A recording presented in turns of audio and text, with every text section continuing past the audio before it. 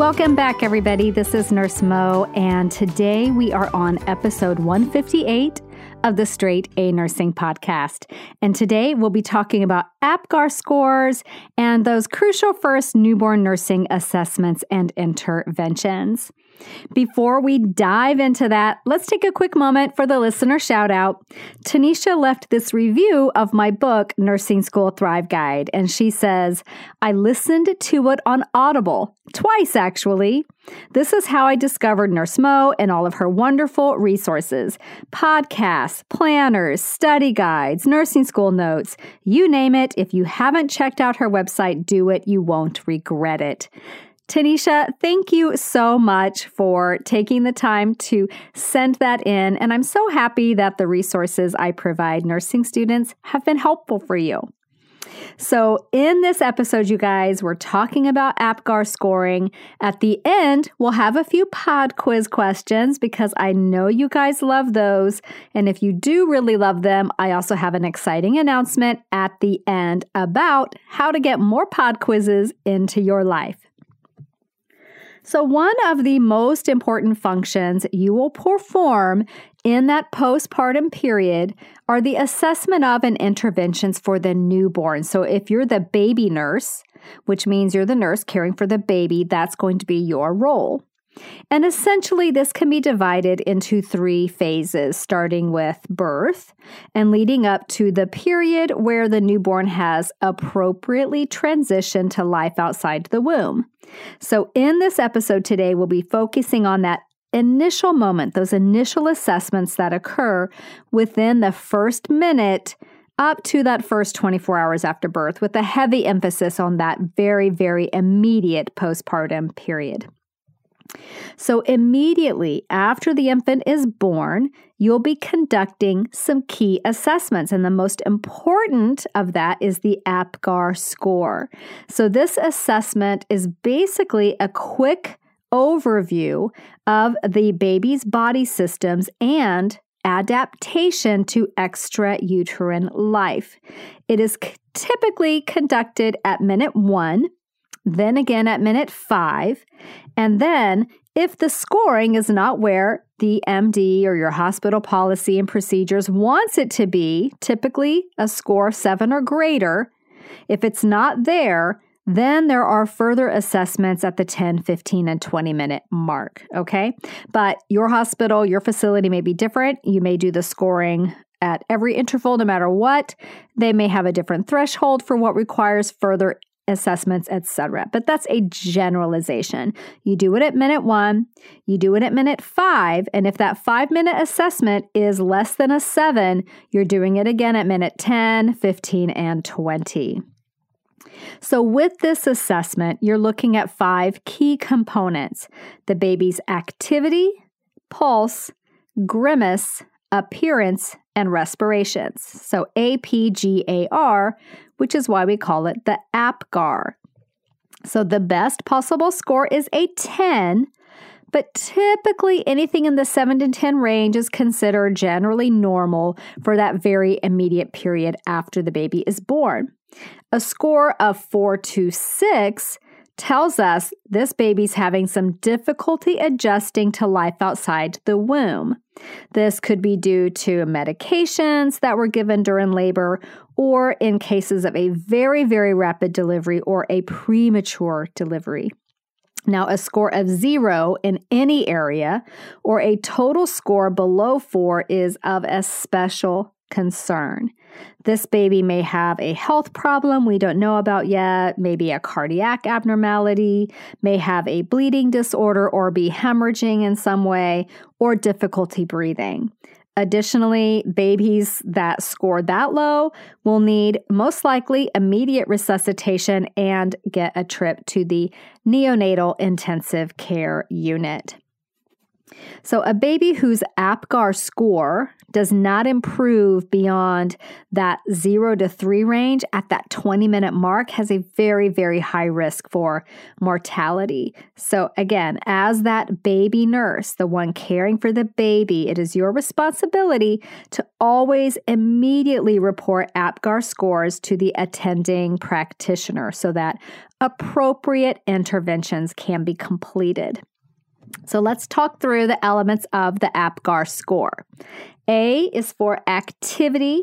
You make note of the baby's level of activity. It can range from no movement with flaccid muscles, which is a 0, to some flexion of the limbs, which is a score of 1, or vigorous movement of both arms and legs, and that is a score of 2. So that's activity. For pulse, you can obtain the heart rate by auscultating the heart, though some reference materials that I came across as I was researching this for you was that you could also palpate at the junction of the umbilical cord and the infant's skin. Though at the hospital where I work, it's via auscultation. So a heart rate that is absent is a score of 0. A heart rate less than 100 beats per minute requires some immediate intervention, and we'll talk about that in a minute. And a rate less than 60 beats per minute requires chest compressions according to PALS guidelines. So a pulse of 0 is a score of 0. A pulse less than 100 is a score of 1, and a pulse greater than 100 is a score of 2. With grimace, we're looking at the baby's response to stimulation. A perfect time to do this is when you're drying off the baby, or you can tap on the baby's little foot there and see how they respond to that stimulation. So no grimace to stimulation is a 0. If they just grimace, that's a score of 1. But if they cry, that's a good score. That's a score of 2. We like crying babies. And then under appearance, we're looking for a baby with a skin color appropriate for their skin tone. Now, you will hear the term pink thrown around as the normal finding. But guess what? Not everybody is pink, and you're not necessarily going to see a pink tone on darker skinned infants. However, you can note pallor, which will be notable on the palms and the soles of the feet. So a baby who is oxygenating well and air quotes pink will usually have good scores for pulse and respirations as well.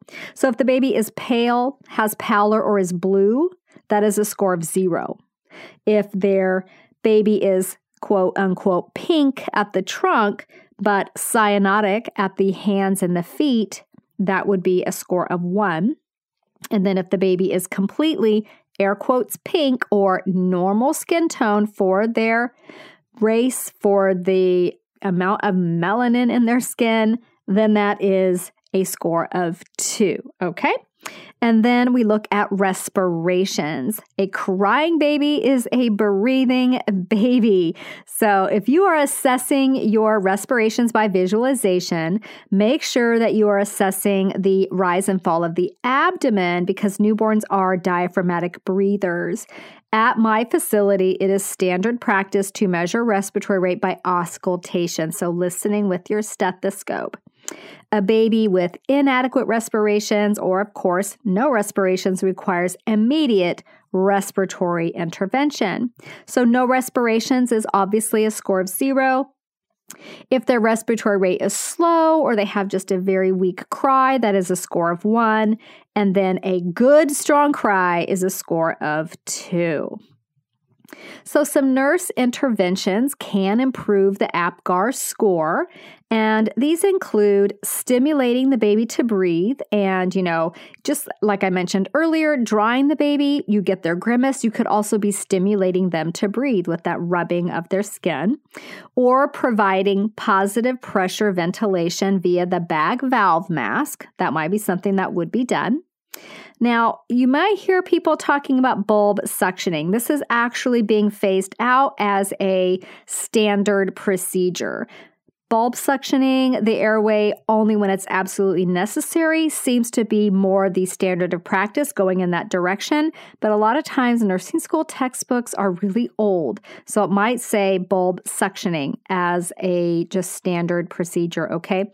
The studies are showing there's risk for bradycardia, there's risk for aspiration, and that babies might do better if they can just cry and clear their own airways. So just be aware, check your facility protocols for bulb suctioning. Normalizing baby's temperature. Usually this involves keeping baby warm, but if the parent was febrile, baby could have hyperthermia. So normalizing temperature could go either direction, though usually it is keeping the baby warm, and that's, drying the skin and using that radiant warmer, and I believe the mattress may be warmed as well. If the baby's very premature, that's a whole other ball of wax, so we'll talk about very premature babies another time. Baby may need chest compressions. So if that heart rate is less than 60, then PALS, Pediatric Advanced Life Support, indicates it's time to start chest compressions. So note that many times, many hospitals will have a team for neonatal resuscitation.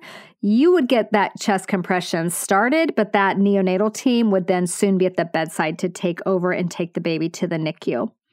And then if that heart rate is less than 100, or the baby is gasping or having periods of apnea, then that PPV with the bag valve mask will be needed until that heart rate is normalized and that respiratory status is improved. Again, hospital policies will dictate a lot of this. This is a general overview. So some other interventions during that immediate postpartum period include things like drying the infant and utilizing skin to skin to promote bonding. This also prevents heat loss and really does help baby adjust to extrauterine life, okay? And then my sister-in-law said they may not even dry the infants. They just go straight to skin to skin. They get the baby on the skin immediately. You may be drawing cord blood gases if there's any question about the baby's oxygenation or acid-base balance. You get that from the cord blood. That would be a protocol or an MD order, of course. And then cord blood could also be sent to the lab to assess baby's blood type. We'd also want to get an ID band on the little one as soon as we can.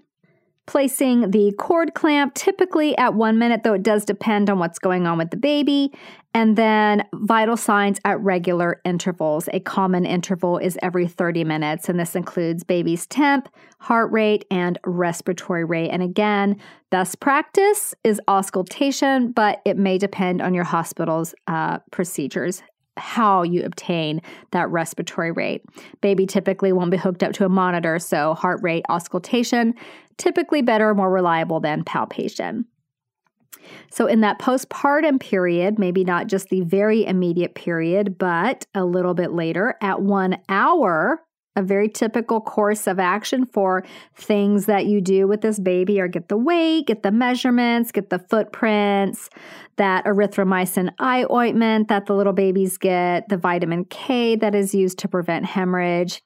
Some facilities may give the Hep B right then, but it's often delayed until day 1, which would be the next day. Assessing baby for any abnormalities, getting a thorough head-to-toe assessment. If the parent who had the baby was diabetic or received certain medications in labor, such as some beta blockers or terbutaline, then the blood glucose level will be checked. Or if the baby is preterm, you would check a blood glucose. Or if they're very small for gestational age or very large for gestational age. And then, of course, always promoting bonding and breastfeeding as appropriate. So there you go, guys. Super quick guide to APGAR scores and some of the key nursing interventions in that immediate period following the birth. So when I was in my labor and delivery clinicals, I wasn't too excited about taking care of the laboring individual. That just seemed so hard for me to watch someone go through that. Anyone that goes through that is a total and complete rock star. Very hard for me to witness other people being in pain. So I much preferred being the baby nurse. So I thought that was really fun. So doing the APGAR scores, doing the vitamin K injections, getting the weight and the measurements, and they're just like little peanuts. They're just so cute. So yeah, I much rathered being the baby nurse with all of that. So let's do a few pod quiz questions, you guys. I know you guys that have experienced these have such great feedback. You really love them. And if you want a lot more pod quizzes in your life, then you are going to love my new podcast called Straight A Nursing Study Sesh. So I will give you all the details on that in a bit. And you can check it out at straightanursingstudent.com/study-sesh. Okay, so let's do a few pod quiz questions here. I'll ask you a question, pause to give you time to answer, and then we'll go over the answer. Name 2 common labs that we may get in that early postpartum period using the cord blood. So an ABG and the baby's blood type. If the heart rate is less than 60, what do PALS protocols indicate is needed? Chest compressions. If the baby is darker skinned, where can you observe pallor most reliably? On the palms of their little hands and the soles of their little feet. Very good. What does the G in APGAR assess? G assesses grimace, the baby's response to stimulation. And what's the most reliable way to count respirations? By auscultation. So very, very good job, you guys. So that was just a few pod quiz questions. Imagine having an entire episode dedicated to pod quizzing you on newborn assessment. How helpful would that be when you're reinforcing your learning and studying for exams? Well, that's exactly what Study Sesh is. It is a podcast dedicated to pod quizzes along with drills, case studies, and something called a power hour where we deep dive into a specific topic. So if you're interested in learning more about that, just go to straightanursingstudent.com/study-sesh, and I will put the link in the episode notes as well, and you can subscribe to it there. The process is super easy. There's step-by-step instructions. You should have no difficulty managing that. You guys are all super smart, and I am excited to see you over there on Study Sesh as my study buddy. Okay, next week, you guys, we are going to talk about memorizing versus conceptualizing in nursing school. So I know you've probably heard people say, don't memorize, just understand concepts, but that's kind of hard to do for everything. Some things are just not a concept, okay? Foley catheter French sizes are not a concept. Needle gauge sizes are not a concept. The cranial nerve numbers and names, that's not a concept. Those are just facts, and we have to memorize them so that we can apply them to the broader concept. So that's what we're going to be talking about next week, memorizing versus conceptualizing, and some techniques that you can use that are really effective for nursing school. So I'll see you back here next week to talk about that. Bye for now. This podcast is brought to you by Straight A Nursing.